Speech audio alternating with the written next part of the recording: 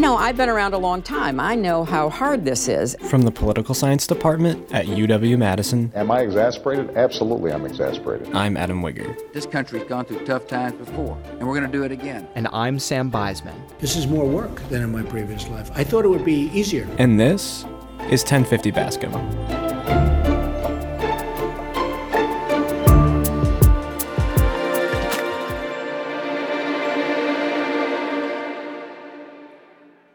Today on the podcast, we are privileged to once again talk to Professor John Peevyhouse, who teaches a variety of courses in international relations and foreign policy for the Political Science Department as well as the La Follette School of Public Affairs. Professor Peevyhouse is the new chair of the Political Science Department and is also teaching his very popular American Foreign Policy course this semester. There are always so many fascinating things we could talk to Professor Peevyhouse about with respect to his research and teaching, but today we remain in a state of not as normal as we hoped on campus, given the recent Delta surge and the U.S. withdrawal from Afghanistan last month, along with the Taliban's return to power there, has created a humanitarian and political crisis in that country and raised profoundly concerning questions about U.S. foreign policy in that part of the world. Those are some of the topics we hope to talk about today. Thank you for joining us today, Professor Peevyhouse. We know it's a crazy time on campus for you in your capacity as chair of the department, and given your research and teaching interests, the crisis in Afghanistan has to be something you're monitoring closely as well. Yes. Crazy times. And as many have pointed out, ironically, coming up on the 20th anniversary of 9/11 and our involvement there. And so, it's just kind of a very surreal time in foreign policy right now. Well, before we jump into covering all of it that we can today, we were just wondering if you would like to offer any thoughts for the start of the semester here as the new chair of the department, maybe just how you feel about it, how you're expecting it to go as we kind of transition, hopefully out of the COVID world, the COVID bubble a little bit. Yeah, sure. Yes. So first, I'm honored to be chair of the department, following in some big footsteps over the years. It's nice. It's wonderful to be trusted by your colleagues. It's obviously a lot of work, but it's work that is very rewarding. And so I'm looking forward to that. We've got some new initiatives we're thinking about, on the undergrad side, on the grad side, fundraising side, trying to, but the short term, as you pointed out, kind of the short term goal is like, let's all get back, let's get in person. Let's get this ship rolling again in a healthy, safe way, and make it through the next few months. And I'm actually super excited to be back on campus and to see students back on campus. I'm even excited to be stuck in parking lots waiting to get out, backed up for football games, all that kind of stuff. Never thought I would miss that kind of thing, but I do, and I'm glad we're back. Gone are the days of parking for free right next to Memorial Union. But exactly. It's for the better. Right. Mm-hmm. That's right. Yes, the halcyon days of parking have come to an end, and so now it's time to pay the piper. So yes. Yep. Go figure. Well, right. I know what we're all here today, and it's Afghanistan. So let's just move on to it. First, can you help us out on what we need to know about U.S. history in Afghanistan prior to the 2001 invasion? Basically, help us know what happened then to know what's happening now. Sure. So, Afghanistan has long been an area, for literally several hundred years. It's been sort of an area that's governed mostly by sort of tribal rivalries, tribal governance, some central government. There's obviously been a capital in Kabul for some time. I'm literally kind of going back and looking at my 9/11 notes talking about this these days. And I'll give you a quick example. If you look at the map of Afghanistan, there's this finger of Afghanistan that points out, that kind of sticks up on the upper northeast side, and that was carved out by the British. So essentially their colonial empire, Pakistan, India, et cetera, wouldn't touch Russia, right? And so Afghanistan was always treated as this sort of buffer region, like that sort of, it was there, we knew there was population there, but the British, no one historically gave it that much thought. And throughout the Cold War, 50s, 60s, 70s, it was a region that had kind of fallen into a little more chaotic rivalries among various factions. Various groups this was in the Cold War, started attacking the Soviet Union from this area, and the Soviets didn't like that. So in the mid to late 70s, they tried to install kind of a puppet government in that region, strengthen a puppet government in that region. And then they were having trouble being stable. So in 1979, the Soviet Union invades Afghanistan. The US is not a fan of this. It's in the height of the Cold War. And so the United States was just out of Vietnam in 75, excuse me. And so there's no public mood to like intervene in Afghanistan. That was just not on the table. So instead, what the United States did was we began funding some of these groups that had been hostile towards the sitting Afghan government, towards the communist government there. And we funded this money through Pakistan. These groups kind of collectively became known as the Mujahideen. Some of these groups are still around in some form today. As we all know the history, some of them eventually kind of coalesced into Al-Qaeda. So you had this sort of long conflict throughout the 1980s where the Soviets were involved for a better part of a decade and eventually withdraw, leaving behind an unstable government, which eventually falls to the Taliban. And at that point, the US is we were never in, right? But we were always sort of flowing weapons in through Pakistan. The United States then comes out and kind of stops pinging because at this point, the Soviets are gone, the Cold War's ending, we don't care about it as much anymore. So what's left is this Taliban government, which, as we're all reading about now in history, was brutal to many of its own citizens, certainly shut down all forms of women's rights in that country, and of course, harbored a number of groups that were hostile to the United States and to the global system generally, like Al-Qaeda. So that's kind of the pre-2001 history, so there's not a lot of direct US involvement. There's sort of involvement through the back door of Pakistan. And we'd already seen sort of one major power kind of defeated there over about a 10-year period, which is the Soviets were unable to really, in the end, get what they wanted, which was a stable regime that was very friendly to them. They spent a lot of human and military resources trying to stabilize that country and didn't have much luck. Sorry, very long answer, but that's the Cliff Notes version. So speaking of that transition after 2001, some of our student listeners were young. I was newly alive in 2001. Mm-hmm. And when the US first occupied Afghanistan after 9/11, could you give us a primer on why we originally went and then why we have stayed for so long? Well, as you mentioned, right, so the 9/11 attacks really took the US by surprise. In the coming weeks, we'll be in over the 9/11 anniversary. We always hear a lot about that. And it's hard to, I actually think, this was my second year teaching as an assistant professor, teaching the American Foreign Policy class. We threw out the syllabus that semester. It just took everyone by shock and surprise. And of course, immediately we began looking around for, okay, where did this come from? Al-Qaeda is who we determined was the mastermind of these attacks, and Osama bin Laden. Where was Al-Qaeda? Well, of course, they had moved around. They had units in Sudan. They were sort of around the globe, but their main area and base of operations was Afghanistan, and that they had become friendly with the Taliban government who was protecting them. And so post 9/11, we figure out, okay, Al-Qaeda's to blame. What do? We go tell the Taliban, you've got to do something. The Taliban says, well, we'll think about it. That was the wrong answer. And frankly, counterfactually, even if the Taliban had said, we will turn a couple people over to you, I still think you would have gotten a major conflict in Afghanistan. So that's where we go into Afghanistan. The immediate question at the time was, okay, then what? Right? Because very effectively, the United States mobilizes our military. We mobilize mostly small counterinsurgency operations to land there and basically bring a lot of these tribal groups, which were still around from that era, the old era, in concert with one another. We arm them, we coordinate them militarily. We ask them to help us find Al-Qaeda there, and we ask them to help us topple the Taliban, which we do fairly quickly. And this is the liberation, quote, the liberation of Afghanistan as we label it.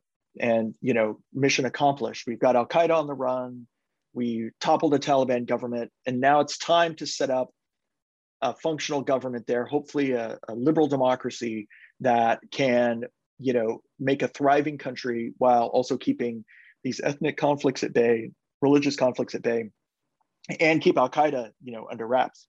From the beginning, everyone knew this would be a difficult, again, the Soviets tried to do it one way, kind of with, iron-fisted way, and that failed.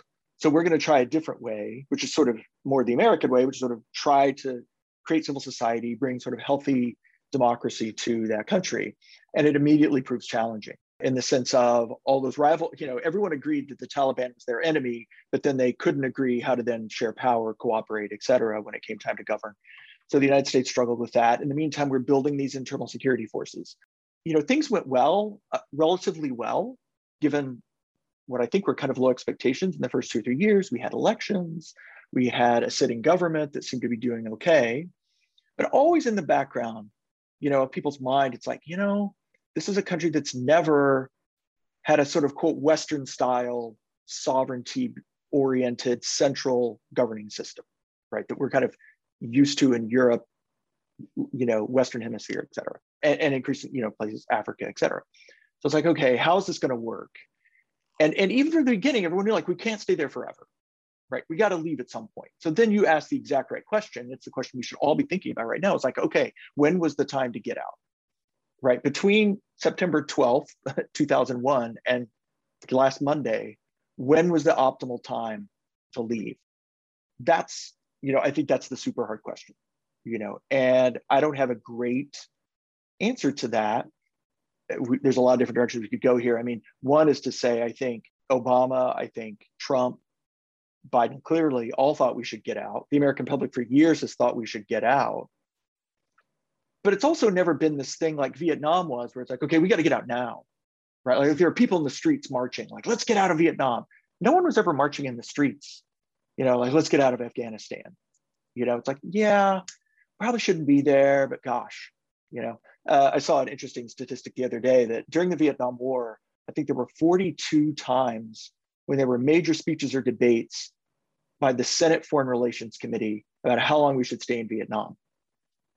During our entire 20 years in Afghanistan, that happened once, right? There was a major congressional debate about how long we should be staying in Afghanistan. We just didn't think about it.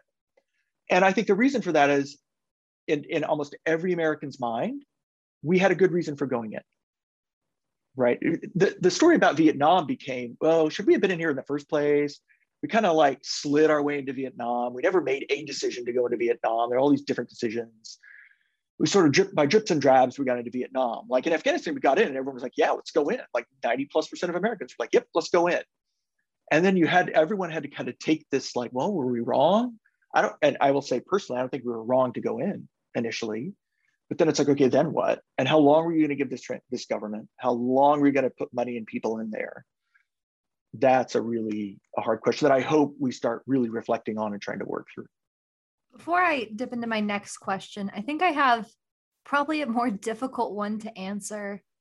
Why is it that the United States felt that they had to, after kind of bringing a sense of kind of peace to the area, that they felt that they had to establish dominance and establish a Western way of kind of government structure? Why was there a secondary, we fixed it, now we have to stay here and fix it more?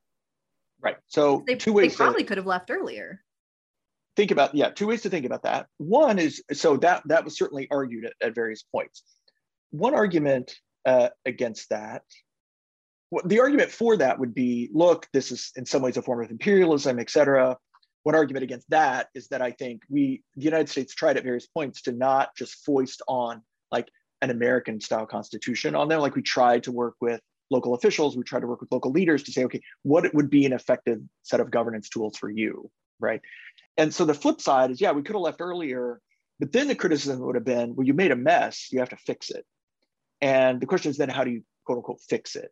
And is that by bringing on some government? Would it have been just turning around and saying, okay, we got rid of the bad guys, bye, figure it out yourself? The fear there was that what happened last week, in the last 2 weeks, would have just happened then. The Taliban was just hiding, right? They were sort of off in the mountains. We thought we were making progress against them. Turns out we probably weren't making as much progress as we thought, or various other dynamics that we could talk about. And so, right, what in that sort of the way I put the question earlier, what's the optimal time to leave? Was there a time at which you could have left? Whether you left a quote unquote democratic government, et cetera, or not, but was there a time you could have left where the Taliban's power was at the bottom, in its nadir, and the Afghani government power was sort of at its apex? And that's a matter of political decision-making in the United States. That's a matter of what we were being told by the Afghanis themselves. That's also a matter of our intelligence, how we thought the Taliban was strong or not strong, how we thought the Afghani government was strong or not strong, and the Taliban was strong or not strong. And I think one thing history will show is that we had some bad intelligence on several of those vectors. Definitely. So next, we're going to steal a question here from Ezra Klein at the New York Times. Okay. You've probably glanced at it, but this is an audio medium, so I will restate it for us now. Awesome. Seems like maybe the recriminations over the exact logistics of the withdrawal are being used to distract the more fundamental reckoning. The ugly end of our Afghanistan occupation demands. Why were we there for 20 years at all? And just as importantly, why do the Afghan people have so little to show for it? How did we fail so fully that the Taliban was actually strengthened by our presence and the government we constructed, backed, and financed? I will say I'm probably most curious about that second question. Why do they have so little to show for our time there? But feel free to approach that however you'd like. It's definitely a couple loaded questions. Yeah, no, absolutely. And good one, good questions. And again, things that we need to be able to address. I think there's a lot of reasons why the Afghani people have not much to show for the last 20 years. I think some of that has to do with policy failure on the United States part from the beginning, nearly from the beginning. I'll give you a couple of examples. One example for sure, and this came out very early on, where this really reached a fevered pitch was in Iraq, but the same critiques that people were waging about the Iraq war applied to Afghanistan, multifold. The Bush administration, again, let me just be clear here. You can lay blame on bad policy at the feet of every administration that has been involved in Afghanistan. There were significant mistakes made across the board, Bush, Obama, Trump, Biden, all across the board. So I'm not trying to play politics here. Many people who are, let's say, are historically not fans of the Bush administration point to the fact that they kind of tried to do this on the cheap, right? That if you look at things like counterinsurgency guidelines, if you look at economic development plans, the United States was sort of trying to get away with Afghanistan on the cheap. We should have had more troops. We should have committed more economic resources. Now, not to say we didn't commit a lot, but given the geographic size and the population size of that country, compared to South Vietnam, I think it's 2-3 times the population of South Vietnam. And we had how many more troops in South Vietnam than we, over time? And again, we were hoping allies would help, et cetera. The other interesting statistic I read, and this was from someone who admittedly was criticizing the original Bush plan, in Bosnia, where NATO had a significant force that stabilized that region for several years and helped them build a government. We had a program where we essentially gave every Bosnian about $1,500 a year over 2 or 3, maybe even 4 years. In Afghanistan, that figure is $50. Now, on one hand, cost of livings are very different. Well, yeah, certainly there's, what we call purchasing power parity differences, but still, it gives you a sense. We were a lot more invested in rebuilding Bosnia and Kosovo in some ways than we were Afghanistan, economically speaking. And so you could start looking at policy. And again, the way Obama sort of initially came in saying, well, we're going to get out, and then sort of went back and didn't get out, created a set of shifting expectations on the part of locals in Afghanistan. I think it was difficult. So anyway, I think there's policy. I think the second is what we had to work, our allies in Afghanistan. And if you talk to folks who served in Afghanistan, especially officers who served in Afghanistan, the one thing the one refrain you often hear from them is, they enjoyed serving, they really prized working with local leaders in Afghanistan, but they always got this sense of sort of well, what are you going to do for us today? Right? What can you give us today, America? And then how are they going to then distribute that, those spoils, versus a sense of community good? How are we going to build our community? And ultimately, and this was always the fundamental problem with these interventions, if you're an average Afghani, who do you think is going to be around in 5 years, 10 years, 20 years? The US or the Taliban? Right? Unless you wipe the Taliban out completely 100%, they're still going to be around. And at some point, the US is going to leave, whether it was 5 years ago, 10 years ago, last week, 2 years from now. And so you're playing this calculation game of, okay, whose side are you going to be on and for how long? And when do you switch sides? And this, by the way, goes to this question about, well, why did it collapse so quickly? What some of the thinking I've read from people who were inside as Afghanistan collapsed over the last couple of weeks was that people who had been counted on to sort of defend the regime, like immediately, once they saw the winds shifting, they're gone, they're out, right? They defected to the other side. And again, some of the military officers I've talked to who've served there sort of said they always a little bit had that sense. Like, you're here now in front of me, America. I'm going to tell you what you want to hear. I'm going to take these resources, but I know you're not here forever. And I know that at some point I value my survival and my family's survival. So, you know, I'll do this now for you, and I'm not going to hurt you. I like you. And if this works out, great. And no offense, like, I think most humans would behave in similar ways if you were being occupied by another country's troops, no matter how magnanimous you thought they were, or how nice or helpful you thought they were. You would always have the sense of, I don't think you're going to be here to have my back forever. And when you've got candidates from Obama to Trump to Biden saying, yeah, we're getting out, we got to get out, it's been too long, how much faith ultimately do you put in these American forces or these allied forces that are there from at an individual level? And that, I think, was just the buy-in that you never saw happen. At least that's my personal read. I don't think you ever got that complete buy-in that in the long run, we expect all these rivalries to go away, the Taliban to go away, right? ISIS to recede after they had sort of charged up a couple of years ago. So I think that's sort of the day-to-day calculations people have to make.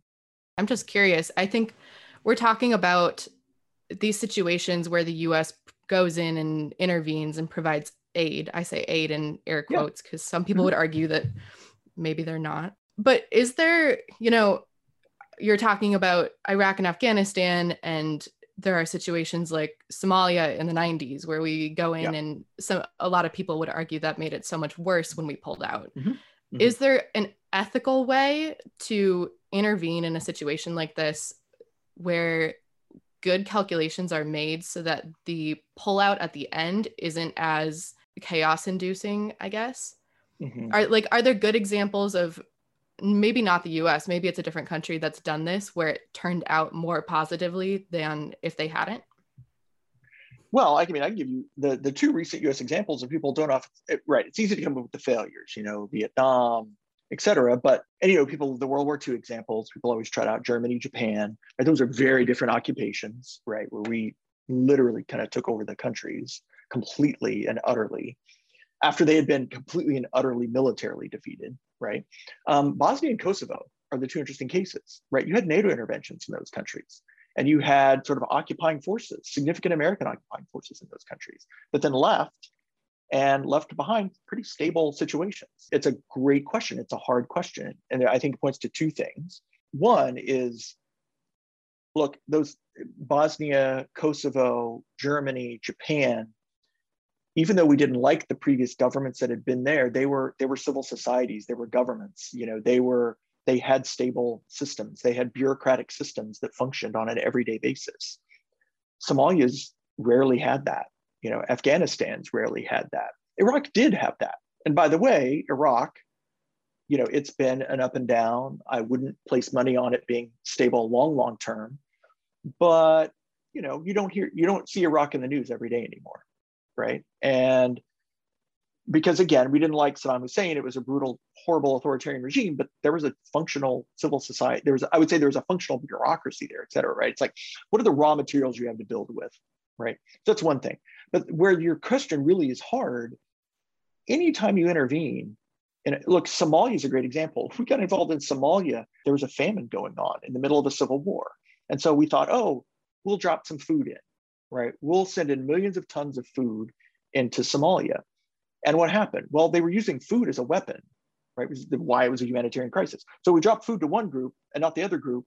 And so then that makes the war worse, right? And so you literally, there's certain circumstances where you can't even do humanitarian aid without taking a side, right? And so that goes to your question, right? Are there ways to intervene where this is the ultimate humanitarian dilemma, right? Where you can't not help a side. Right, a pure humanitarianist would say, like, well, you've got to get in, be neutral, end human suffering at all costs, et cetera, and try not to shift balances of power, et cetera. But, like, can you do that in an Afghanistan or a Somalia? I don't think so. Which then raises your question of, like, oh, well, then when you got to get out, like, what are you leaving behind? Yeah, so it's tough. It'd be a whole other tangent, but we don't have to necessarily spend a whole lot more time on it. I was just curious on your take. All good. Yes. Well, look, people can write papers on that in my foreign policy class if they want to come in and do that. Excellent. Maybe I will. Just hypothetical. Well, and I think you kind of hit our next question here for you a little bit, which is, the Taliban, we know, was a very brutal regime. And so many in Afghanistan were really happy to see them toppled in 2001 when we did intervene. And so what does it say about American foreign policy, though, that the government we kind of set up and managed ended up driving some of those same people back to the Taliban 20 years later? But would you say, you already mentioned a little bit, that it's just the complexity of it in general and the impermanence? I think that's a big part of it. I think, ultimately you're playing the survival game, political and, your life, and, where are you going to place your bets? Just like I think what we found out in the initial intervention was that people who called themselves the Taliban weren't really that committed when we were in there, guns blazing. And now that we're leaving, guns not blazing, all of a sudden they're kind of like, oh, well, maybe we are you know what I mean? Like, these may not be, in some cases, really deep affiliations, right? Given this, kind of the everyday struggles, political and economic struggles in that country. Some of these affiliations may be deep, some may not be. And that's the other thing to think about. And here's where I'm a little out over my skis in the sense of, I don't know the ins and outs of sort of the political economy of Afghanistan super well, but my understanding is sort of the certain regions, especially in the South, are much more poor and underdeveloped, I should say, versus the central versus the northern regions. And so you even have like large scale heterogeneity. So there may be some regions where, the US was in and quote, got rid of the Taliban, but it was just people sort of saying, we're not Taliban anymore. But, it's not like there's a voter registry or something where you figure out where people are aligned with. Whereas other cases like Kabul and places that I did think experienced more economic development, maybe there were slightly more permanent shifts. And those are the people who are upset and trying to get out, and they're like, their lives were improved by the US. They're the ones trying to get out or immigrate somewhere, causing this refugee crisis. And so I think you could just have within the country a lot of heterogeneity there about how much good was done, where good was done, who felt like good was done amongst the Afghani population. After all is said and done, and I realize that's not accurate either, things are still happening, what would you say were some of the benefits as well as the costs of the US's continued presence in Afghanistan for those 20 years? There were benefits to this, if you want to call it the war on terror. I don't necessarily like that. I think just counterterrorism had a lot of benefits from our continued involvement as we were able to continually make inroads onto some of these terrorist groups' networks, find more intelligence on them, figure out how they operated. Frankly, also figured out how deeply Pakistan was implicated in a lot of these things. I mean, that's something else I haven't mentioned yet, but right, this is the other thing to remember. Like, this was an intervention into a country where you had Russia to the north, Pakistan to the east, and Iran to the south. This is not a friendly neighborhood that you're living in. And when you live in an unfriendly geopolitical neighborhood, you've got pressures from different sides, different groups, and that's tough. So it's not just you've got internal fighting, you've got Pakistan helping one group, Pakistan saying they're helping us, but we know they're really also helping the Taliban and helping hide out the Taliban. I mean, and Al-Qaeda and the Haqqani network. You've got Russia who's sort of smiling at us, grinning the whole time, saying, oh yeah, we've been there, done that. And then you've got Iran, who has no great love, by the way, for groups like Al-Qaeda, also sort of sitting there watching and trying to take strategic advantage of the situation. So, while the US was there, I think we, in some ways, created some level of stability with these surrounding actors when it came to Afghanistan. I think it helped us intelligence-wise, again, in counterterrorism. And look, initially, we had a lot of support. Remember, this was the first time NATO ever enacts its self-defense article, right? And this is why we had all those NATO forces with us in there. It was like NATO voted that this was an attack on NATO, 9/11. That's why all these British and German and other forces are in there with us. So in that sense, it did some alliance consolidation there. So I think those are some of the benefits. The costs were obviously, there was a massive human cost. I mean, how many American troops rotated how many times through Afghanistan? lives were lost, huge material costs. Was it $2 trillion eventually, the bills and tallying, until the last soldier who served in Afghanistan passes away in old age, we're still going to be paying the costs of Afghanistan. And then, of course, there's the cost to Afghan society, right? And the civilians that died, all of the struggles that happened there. But if you want to cost to the US, I think there's economic costs. There's obviously the human cost of going in there. People are debating a lot also the withdrawal costs, NATO is all upset about the US leaving. I find this a little bit much to take, given that ultimately it was really only the Germans and the British who were doing much there. The NATO force in Afghanistan for many, many years was called the ISAF, which American soldiers will tell you they referred to as I saw Americans fight. The Allies weren't doing a whole hell of a lot. Again, I think Germans and the British did a fair bit, but this was an American operation. And now the NATO is like, well, how can we count on America for anything now? And it's like, well, we've been asking you that for 20 years. I don't buy that argument, I will say, but there is a potential cost there. Something the other day I read was like, well, now China is becoming aggressive because they feel like the US isn't going to carry through on our capabilities. This is a long running debate in international relations. It's like when states suffer what are considered credibility gaps or blows to their credibility, how do both allies and adversaries perceive that? Right? Is it and think about this in your interpersonal life. If someone you invite to do something lets you down and doesn't show up, right? Do you think, oh, that person's terrible? Maybe you give it some excuse. Oh, they're under a lot of stress, blah, blah, blah. So it turns out we think countries think kind of like this too, right? People who really like the US are probably helping us make excuses. People who don't like the US, of course, see this as terrible, but they were going to see it as terrible anyway.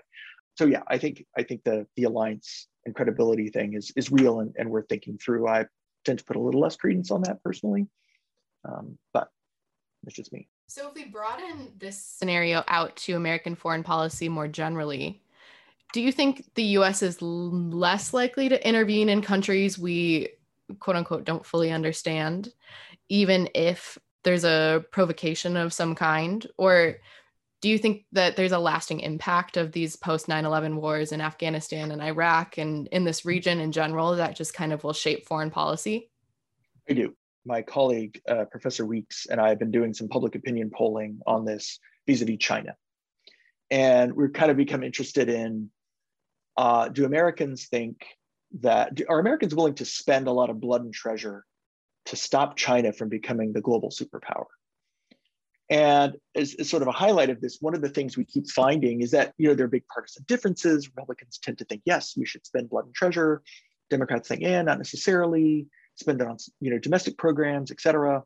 But one thing almost across the board that everyone agrees on is like no more big interventions, right? We give them these scenarios like, major conflict in South China Sea. Should we get involved?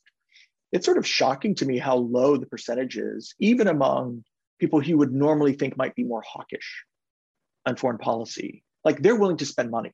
They're willing to rattle the saber. They're willing to build alliances. But intervention, sending in lots of troops, people are, I think, still gun shy from this. We saw this after Vietnam. We labeled this the Vietnam syndrome, right? That for really between pulling out of Vietnam and Panama in 1989, there were no major US military interventions. Maybe Grenada, maybe a little bit in Lebanon, but there were no really significant military operations.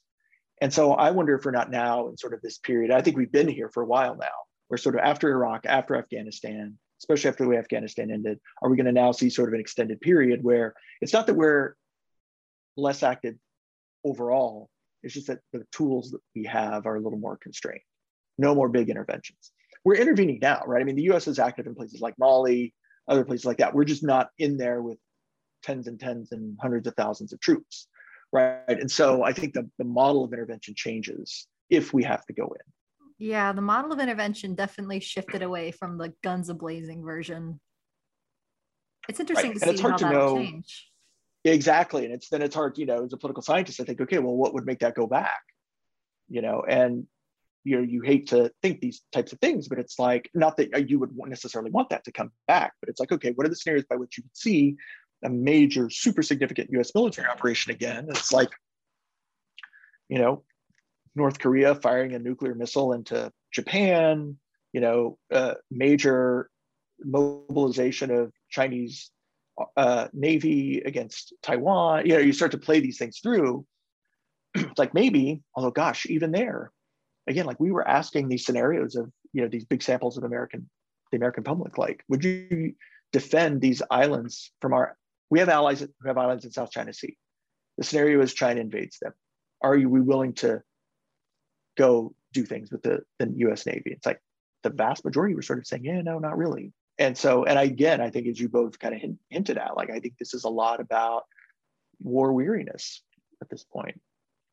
Again, even amongst folks that I think 20 years ago would have said, yes, like, let's do that.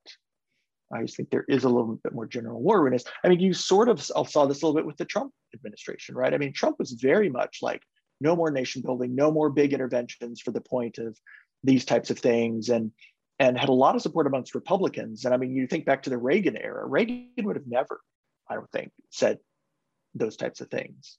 He would have been like at the center of the Republican Party saying, like, we need to be strong, and there are places where we need to intervene, where even if it doesn't look like it's exactly in our interest, it's in our interest because the Soviets are there. People are like, yes, that's right, let's do that. And I just don't see that kind of rhetoric emerging in any way.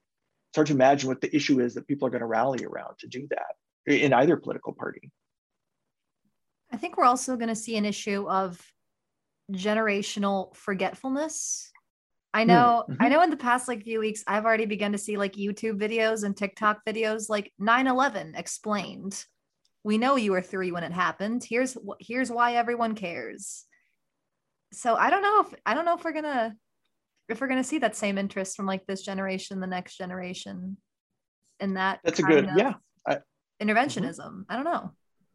I wonder, and I also wonder. A reporter asked me the other day about the pullout. They're like, well, how many generations will this pullout be remembered for? Like, I don't know. Like, we all seem to have the, attention span of gnats these days. Like, maybe. I said my hypothesis was that sort of people of my age, slightly younger, older, will remember 9/11 more readily. 10 years from now, people will still remember 9/11 more readily than they remember the pullout of Afghanistan. That doesn't mean they'll necessarily forget the pullout of Afghanistan. Yeah, but it's a good, like, this whole historical memory of conflict, I think, is fascinating. And like, who remembers what and why? It really is. And we're watching it happen in front of us, which is the funniest thing. But you touched on criticism. So there's been obviously a lot of critiques of Biden's administration's withdrawal. Yeah. Lots of things being said, lots of feelings. But what's your take on it? Could it have been less messy? Was there a possible way to be more graceful about it? So first of all, I think it's worth pointing out some of the critics of Biden, I think, are just sort of grasping at anything they can because they don't like Biden. Fine, fair enough. But let's separate two things. This question of should we have gotten out and how we get out.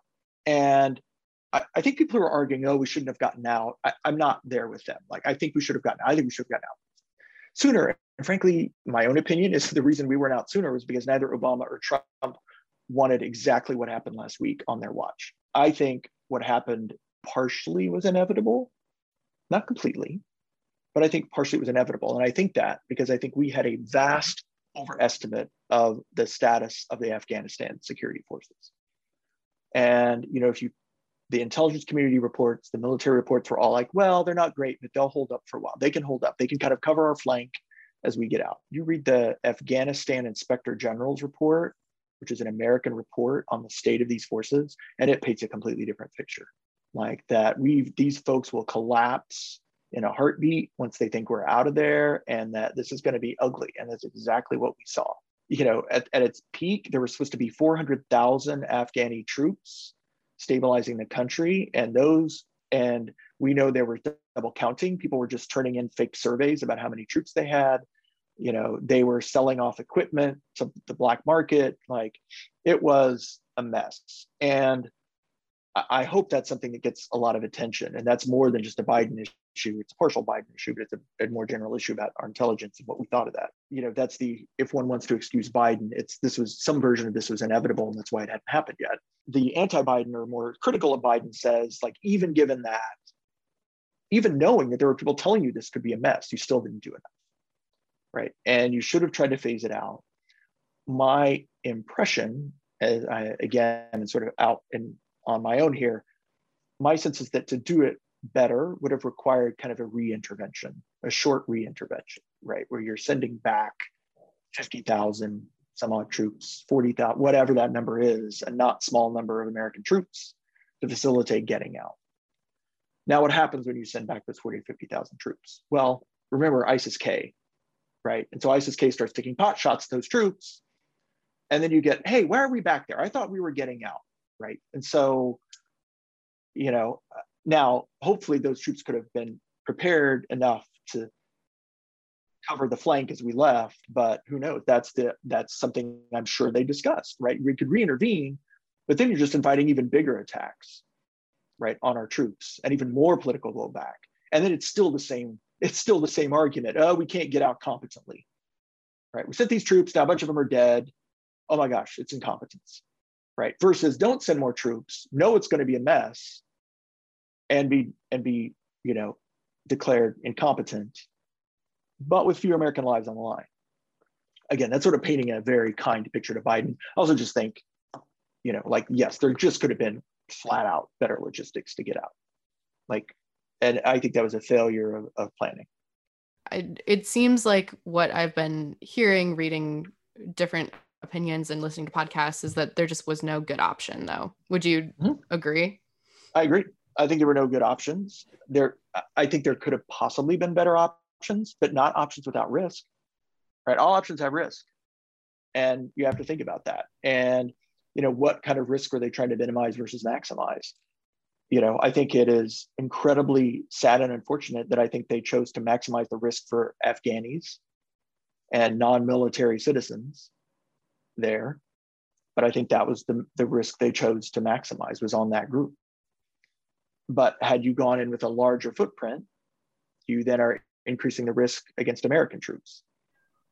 And is that the risk you want to be maximized? I mean, yeah, this is why presidents turn gray within 6 months of being in office. Like, you're literally deciding who lives and who dies.